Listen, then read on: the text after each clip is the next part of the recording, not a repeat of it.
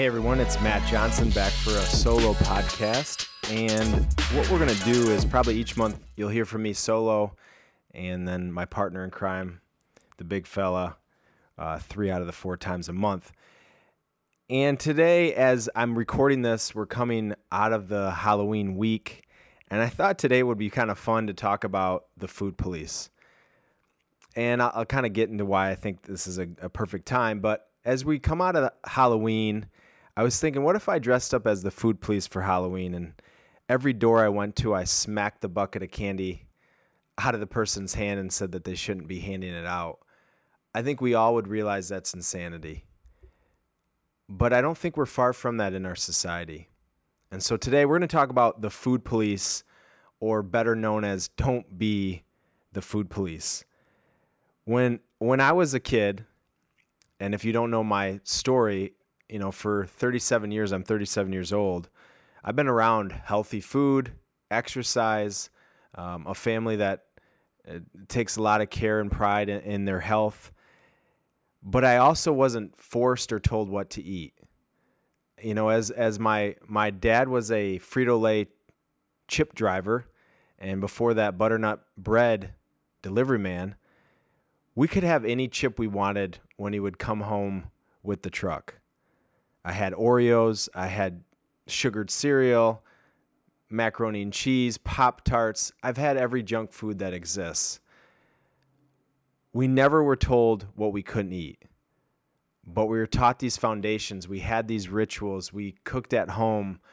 We didn't have a lot of junk food always in the house, never had pop, but we could experience these things, and so we weren't deprived.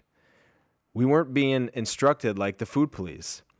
And I think that's a very unique perspective that I grew up on. And as I think about where we're at today, and whether you're trying to feed your kids or feed yourself or get your spouse to consume foods in a different way, or maybe a coworker, or maybe a friend, or maybe your parents, we can't be the food police.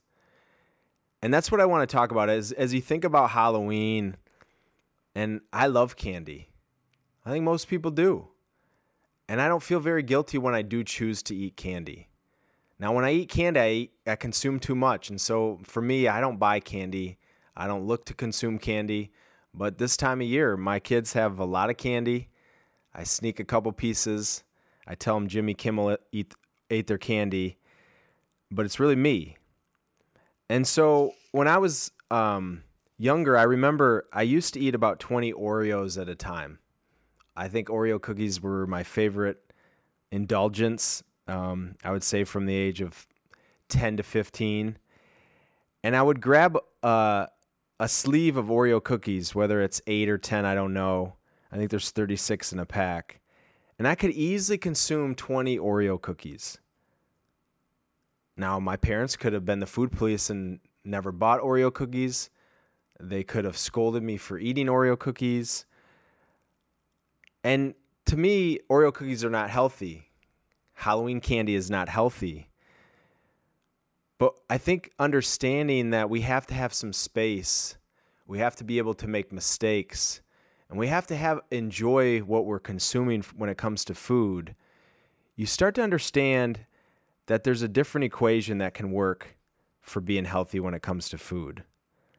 I don't eat Oreo cookies. I don't buy Oreo cookies. When I do consume an Oreo cookie, I do remember how amazing they are, taste-wise. Now, there's healthier Oreo cookies, whether it's Newman's or I think Whole Foods makes an organic Oreo cookie. Same thing. I will over-consume them. But there's 60,000 diets on the market. Every corner on social media is telling you what you shouldn't eat, how to look a certain way, the foods to eliminate for better health, longevity, lowering inflammation. The amount of guilt around food, the amount of kids that are counting macronutrients, the amount of supplements that can confuse us. I just got back from an expo on supplements, and it's kind of sad. My message today is we have to change how we teach, how we promote, how we encourage, how we motivate people around food. And it doesn't begin with being the food police. And as I was thinking about this, I think for me, you have to understand that, number one, you need to make mistakes. And so if you're being the police for every time someone's consuming the wrong food, it's not allowing them to make their own mistakes, or better known as kind of the self-awareness, the discovery that they're making a mistake. If we never know we're making a mistake, but we're told that we shouldn't do something, we can't really learn from it. Number two is, if you want to eat healthy for a long time to feel your best, I don't think guilt can exist. So for me, I've consumed Halloween candy this week, and I have zero guilt. And as you think about how you eat your day-to-day, if you feel guilty about consuming food, there's something that needs to change. And if you make someone feel guilty about what they eat, something needs to change. You have to balance nutrition with pleasure. I do want people to eat for how it makes them feel. I think that's evident in everything we teach, that you have the power to feel your best. Food is medicine. Food is information.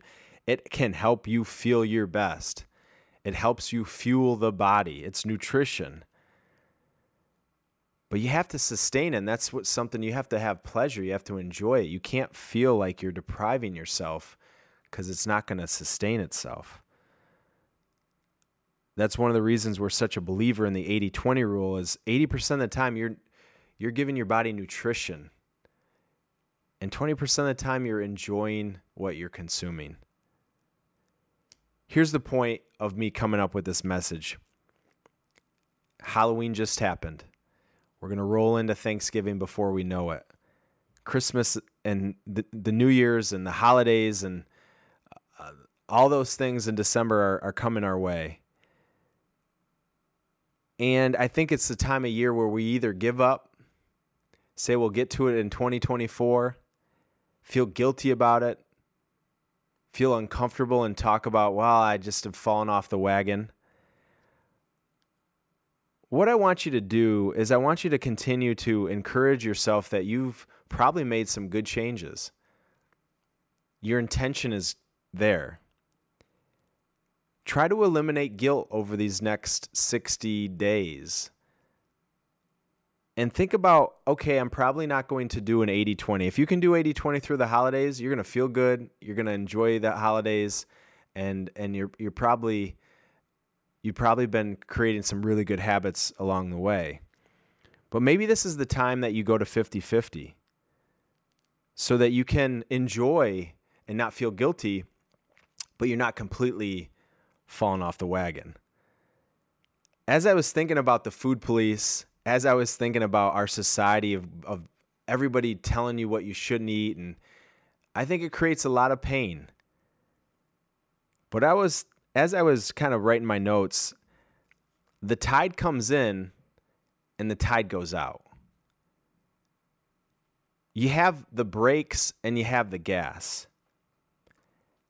If your vision of eating healthy is you got to do it 100% of the time, I think that's where we begin today. We got to change that mindset.